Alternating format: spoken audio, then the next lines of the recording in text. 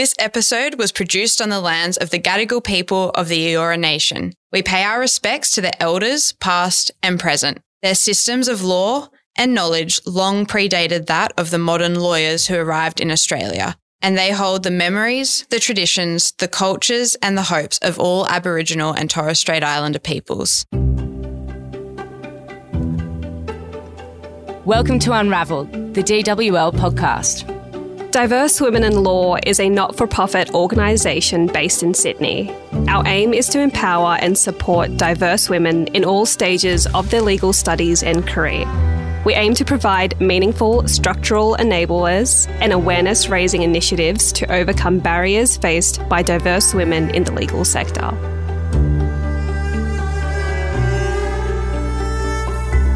Hello, everyone, and welcome to another episode of Unraveled. I'm Caitlin Burke, and I'm with my fantastic co-host Fauzia Hussein. And today we are thrilled to be joined by the formidable Gabrielle Bashir SC. Where do we start? Gabrielle Bashir is the current president of the Bar Association of New South Wales. She's a former director of the Law Council of Australia, as well as a former co-chair and current member of its National Criminal Law Committee. Gabby was appointed senior counsel in 2014 and appears in courts at all levels of the criminal justice system, as well as commissions of inquiry and inquests. We are thrilled to have successfully convinced Gabby to spend her afternoon being interrogated by us and cannot wait to share this episode with all of our listeners. Welcome, Gabby. Let's kick things off with your path to the bar. Can you tell us a little bit about how you came to the bar and how you ended up as the president of the New South Wales Bar Association? Well, first of all, thank you, Caitlin and Fauzia, for having me on the podcast. It's so lovely to be here.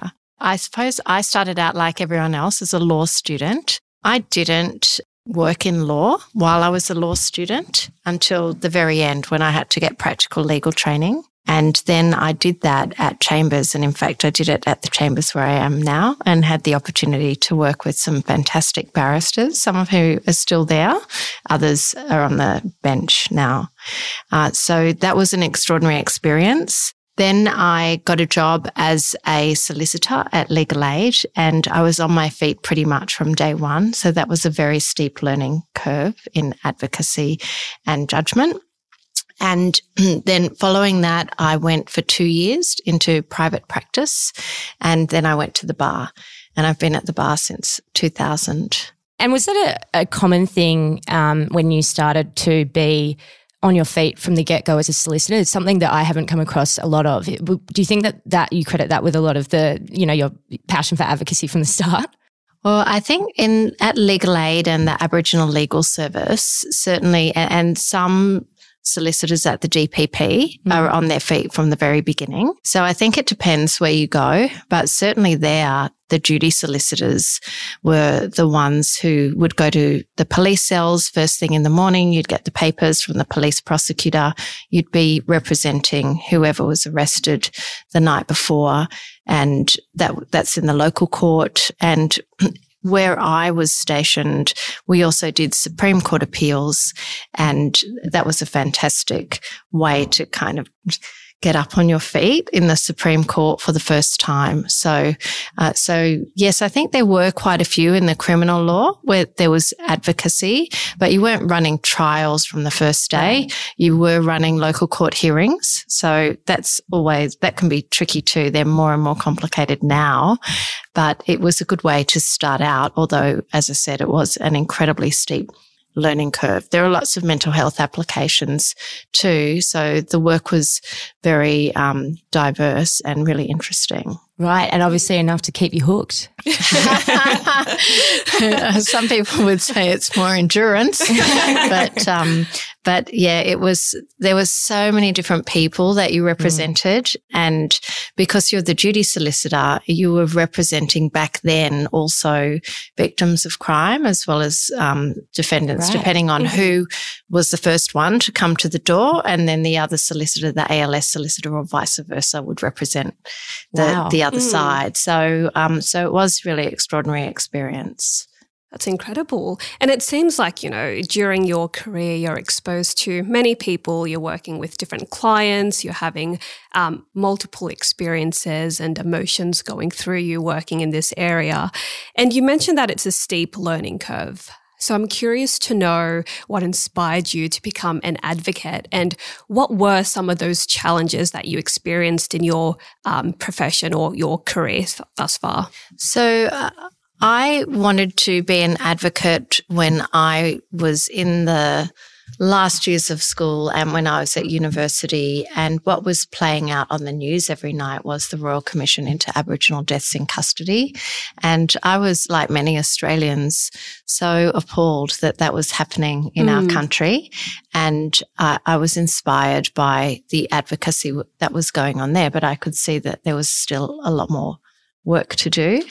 And then in terms of challenges, I suppose thinking back now to those days at Legal Aid and practicing as a criminal lawyer, one of the challenges is to be able to make sure that your emotions don't get mixed up with your work and your objectivity when you're representing people on your feet. Mm-hmm. And when you're bombarded with many, many cases, some of which are incredibly visceral facts, or you have the very, very emotional clients, that can be, again, a steep learning curve. In terms of balancing your emotions and, making sure that you're not too emotionally invested in these cases, how do you manage that?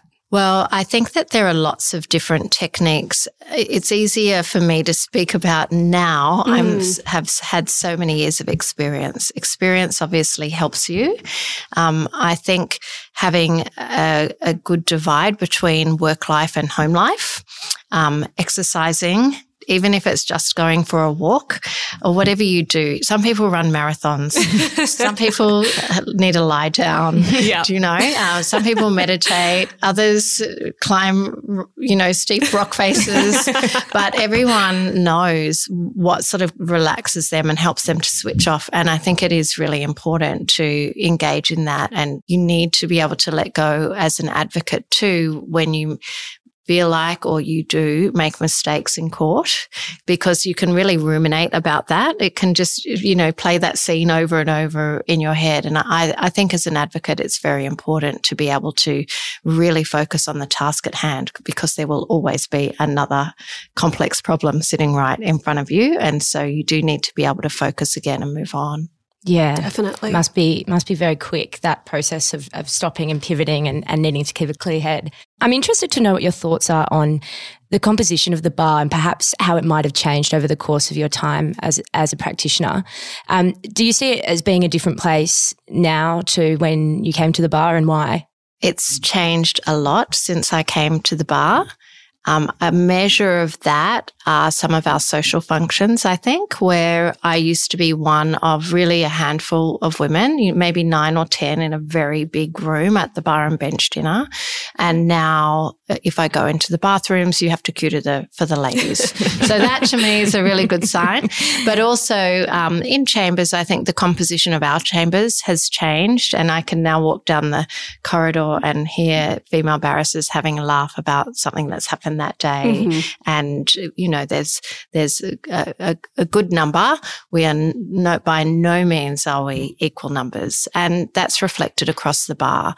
So I think actually even in the last couple of years, the bar is undergoing enormous cultural change. And certainly in terms of diversity, socioeconomic and ethnic diversity, the bar is changing also. So our numbers are only growing pretty slowly with women, but they are growing. So I think that we have, 24.73% of practicing barristers are women, but the latest readers course, so our latest intake of barristers, it's 36%. Wow. So it's still not 50, but it is growing. And the more women who come to the bar, the more that will change. Similarly with diverse backgrounds, I think it's very important, because the bar needs to be able to be a reflection of society. And so long as you've got the goods, merit-wise, in terms of the smarts to do it, there's absolutely no reason why you shouldn't come to the bar. It's fantastic. You're self-employed. You've got great flexibility. So long as you can learn to manage your diary, I have to say. I'm constantly telling particularly talented young barristers, you need to learn how to put lines through your diary for your holidays and how to say no. People will want that time, and you do need to guard it so that you have some downtime. But they all do seem to be very busy. Yeah. Yeah. And we're seeing a real increase in the amount of money that they're earning as well, the young barristers. Yes. So that's really great. So do you think that that image of the junior barrister kind of barely being able to pay rent and kind of being impoverished is shifting slightly, and it's perhaps a more accessible place for people that I would are hope thinking so. about it? Yeah. I would hope so. I mean, I do think you have to be prepared, and you do have to be prepared to work hard, but you'll be working hard if you're at a solicitor's firm too. Yeah. So the difference is that it's all your money, apart from what you're saving for the tax man and your other expenses and overheads. So I do think that it's a viable career, absolutely. I think that's a really interesting point to pick up on, because I know certainly personally it's kind of has always been a bit veiled in, I've never really understood about the financial, I guess, framework under which a barrister works. And certainly I know for a lot of women, that's, something that plays on their mind, and particularly for the diverse lawyers. Perhaps if they didn't have the financial backing already, through their family or an existing amount of support, that they may not be able to break through. But it's really exciting to hear it put in that way, that there's actually many benefits that can be offered from a life at the bar, and there's a lot of control that you can kind of regain over your own practice and life. And the days have certainly changed since the banks only gave loans to male barristers, because that did happen. Really? That did happen. And that, Wow. that's changed as well. And, I think female barristers as well as male barristers, depending on how things look on paper, like anything, are certainly a great investment. It's good to know. Fantastic. And I really wanted to touch on some of the challenges for diverse women. And many of our DWL members have the burning question on how can you pursue, or what inspiration or what motivation rather can they push by to pursue a career in advocacy. A lot of our members are very challenged by some of the stereotypes facing diverse women. So how can we overcome these stereotypes, push them out of the way? Well, insofar as the bar, which I think you're asking me about, I think that there has been a real stereotype of a barrister as perhaps an older male. That's not at all reflected in the full gamut of what we see at the bar. And I do think that although the numbers of senior women who are from backgrounds of diversity looks pretty small, we're there, and it can absolutely happen. And I really don't think that there are barriers to diverse women getting ahead at the bar. We've got a very collegiate practice at the bar. So I'm not saying there are no barriers, please don't get me wrong. But when you're in chambers, your chambers and the other barristers in chambers really do need people to help them with their work. The readers are taken on by tutors. We have mentor-mentee programs. We, at the bar, there's a new barristers committee. We have a diversity and equality committee. So there are lots of different ways to get involved and to meet other barristers. We have tons of collegiate events. When I say tons, there were tons. Then COVID happened. That's allowed. But we are certainly getting them back up and running. And we always make sure to get a message out to our under fives to come along so that they can see the incredible traditions that we have and some of the slightly unusual events that we have around. For example, there's the traditional swearing in for judges, and it's very ceremonial. And it's quite moving, actually. And you find out a lot about the judge at those ceremonies. And then there's a tea afterwards where you can interact with the Chief Justice, with any of the judges who are there. And then We also have 15 Bobbers ceremonies, which, sound ancient. Tell us about that. And, that's where we go, and it's a much more informal speeches and more personal speeches about the judges by colleagues. And they're a lot of fun as well. So we've just had a big dinner called the Spring Dinner. That's a black tie formal dinner. We have a bar and bench dinner where you go with your floor and you're there and interacting and meeting other barristers. And in terms of work, there's a lot of opportunities for networking at the bar and with other barristers on your floor and off your floor. So you'll have the same opportunities in that way as other barristers. I came to the bar really not knowing many people, and people taking me under their wing. It was quite extraordinary. Really, the amount of guidance that I received from senior male barristers, the very ones that we're talking about in the stereotype, was extraordinary and really welcome, I have to say. And they remain mentors for me to this day. Fantastic. It's amazing to hear you paint a picture of an environment that is in many ways quite literally the opposite of sometimes what's portrayed in media or perhaps, in certain things, that images of barristers that we see in images of the bar. For me, for many years, I thought it would be impossible for me to exist in a place like that purely because I couldn't be by myself with my own thoughts for too long at any given time. But in reality, what you describe is same level of kind of connection, socialization and cooperation as many solicitors experience in firms, which is surprising and really encouraging. Yeah, I don't want to gloss over what has happened at the bar. There have been incidents of harassment, discrimination and bullying at the bar, and we're still dealing with those. But really, in the last few years, there's been enormous cultural change. Yeah. And I really do think that the majority of barristers and judicial officers want it out of the profession. And so that makes a huge difference because there is really an upsurge in support for respectful conduct, and really people don't like seeing the other forms of conduct. There are avenues open for complaining about it. So we did a survey just on our practicing certificate renewals for last year. 91% reported that they had not been discriminated against. 94% that they hadn't been harassed. That includes sexual harassment. Unfortunately, the numbers in relation to bullying were worse. 22.5% reported bullying, and that's something that we are really going to work on.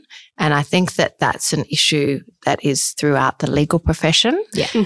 And the legal profession is going to pull together to try and eliminate that as well. So we're not at elimination, but I do think that those numbers, which are based on self-reports, and we had a very good response rate so that it's valid data, they were encouraging. I thought it was encouraging and reflects what we feel is cultural change that's happening at the bar. Yeah, certainly. It's fantastic to hear that there's a lot of changes happening. And one thing that I'm very curious about are new barristers entering the profession. How have they changed, I guess, their perception of, I guess, the profession? What kind of ideas are they bringing towards you? Well, our new barristers committee is fantastic. And if that's a measure of our new barristers, they're so inspiring. They're really smart. They organise continuing professional development sessions. So one of the ones that I watched recently at an airport was an interview of the two new barristers interviewing a federal court judge, a Supreme Court judge and a district court judge about how how to do submissions in court and what to do and what not to do. They were asking all the questions that new barristers want to ask, about advocacy and the like. And I tell you what, I wish that I had seen that many years ago. So do you think that level of honesty was refreshing and exciting, and they're all just kind of, there is a level of excitement about joining the bar now and conversations that are happening that are positive? Well, I hope so. Yeah. I mean, I think that podcasts like this, I hope will encourage that. I mean, I would love to see more people come to the bar.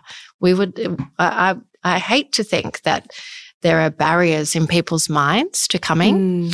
But, it's not an employed position. I suppose the other thing that is worth mentioning too, I think a reason that many women or people who are planning young families don't come is because they want to be employed when they're having their families. I had both of my children at the bar, and many of my colleagues did, and female colleagues. And it gave us the flexibility to be at home for longer.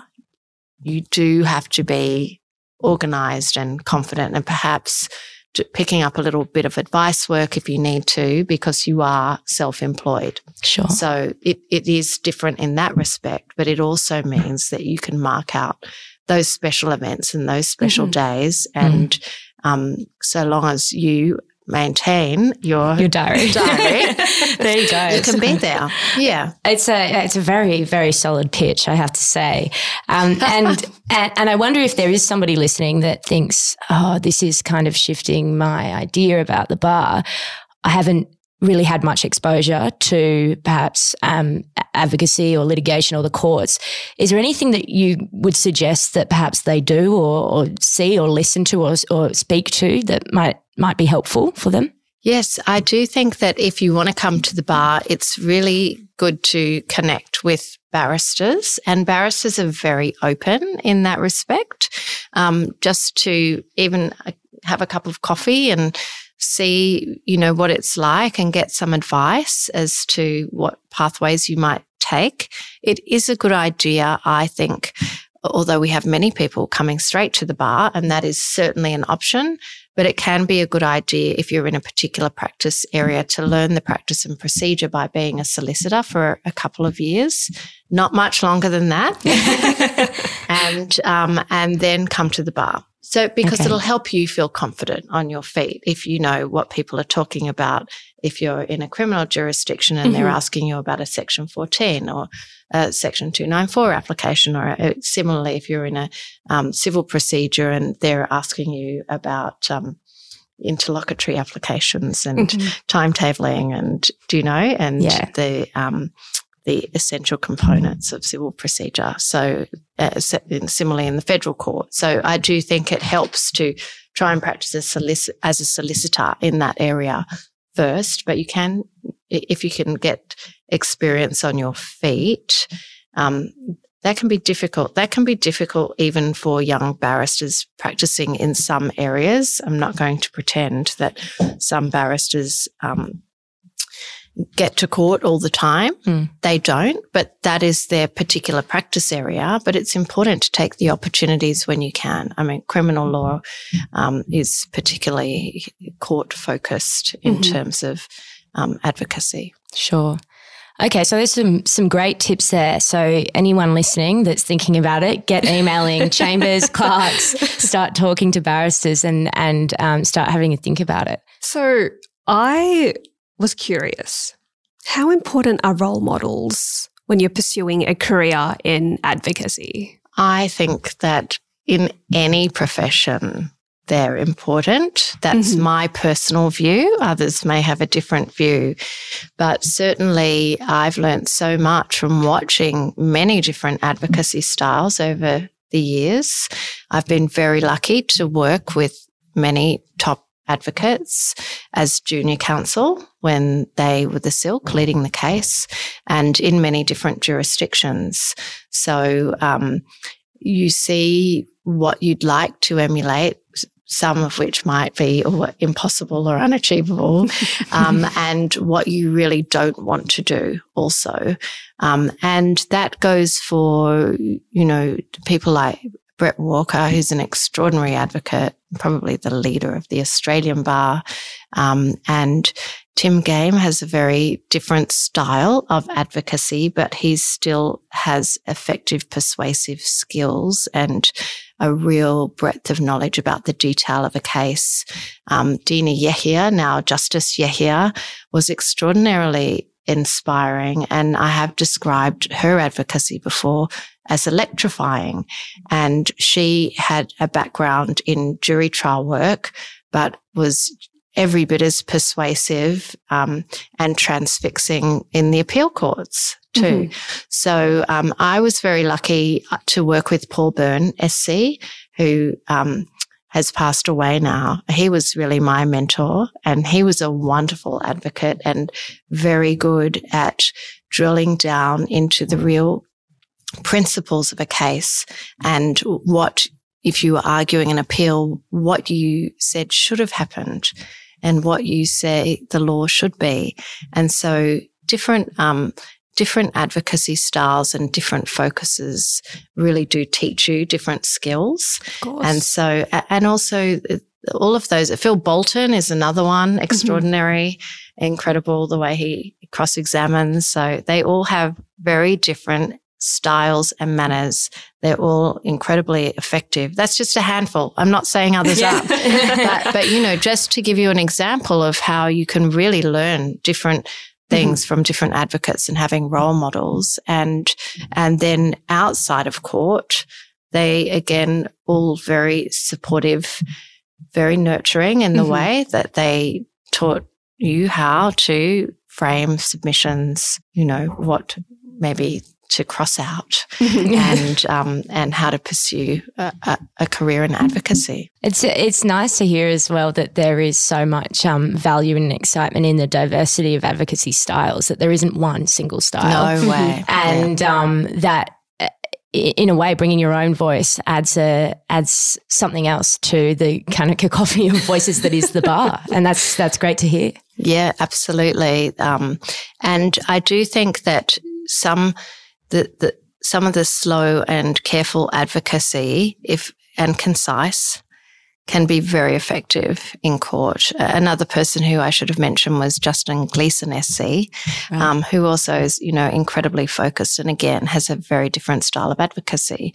So it really there are lots of different advocacy styles, and there's also, of course, the flamboyant and fun, and you have to be careful though. I mean, I remember some colleagues coming back from being in a trial, and one of the colleagues' closing addresses had been so funny that they had been having to hold folders over their heads and have their heads under the table. But that wasn't really assisting the court in that case because, you know, it risked a mistrial in front of the jury. Right. So you have to be very careful and in the way that you pitch your submissions. Yeah. That's right. And going back to the topic of diverse women, we're not quite there yet in terms of equal representation. But how do you go about combating loneliness and isolation at the bar as a diverse woman? I just haven't experienced that. That hasn't been my experience. So I would hate to hear if it had been a barrister's experience, a diverse woman at the bar, but we do have a wellbeing committee and we do have bar care. So you can ring our bar care at any time and get support there. And the wellbeing committee organises a fantastic range of activities, you know, bushwalking, knitting, football, soccer, there's a book club. There are so, I can't even talk about them all. You know, there's a dog get together. There's lots of different things. And so whatever piques your interest, I'm sure we cater for it at the bar. Yeah. One final question we have to wrap up. And I know we've touched on a few of these themes so far throughout our conversation, but what would your advice be, I suppose, in a nutshell, to women, particularly diverse women who might be contemplating a career at the bar and are listening to this right now? Well, you know, have a look at the Bar Association website. Have a chat to anybody you know who's at the bar or who might be able to put you in contact with somebody at the bar. And I think just look into it. it's a fantastic career, as I said, in terms of independence. And it is certainly something that's viable. And we have lots of fantastic young barristers, and they're really contributing to the cultural change at the bar. And that's what we all want to see. We want to be able to reflect the enormous amount of diversity who have true intellect and, proper ethics and going to be the next leaders at the bar. Come. We're waiting for you. There you go. There you have it, folks. The bar in 2022 is an exciting and thrilling and diverse and modern place to be. And I think that has been the best pitch I've ever heard. Thank you so much for your time, Gabby. I've absolutely loved this conversation. And I'm sure Fazia has as well. Thank you so much, Gabby. We genuinely really loved having this conversation with you, learning about your experience as a barrister and really understanding some of the initiatives taking place at the Bar Association. So thank you, Gabby, and also thank you, Caitlin. Thank you, ladies. It's been a real pleasure speaking to you today. Thanks for having me.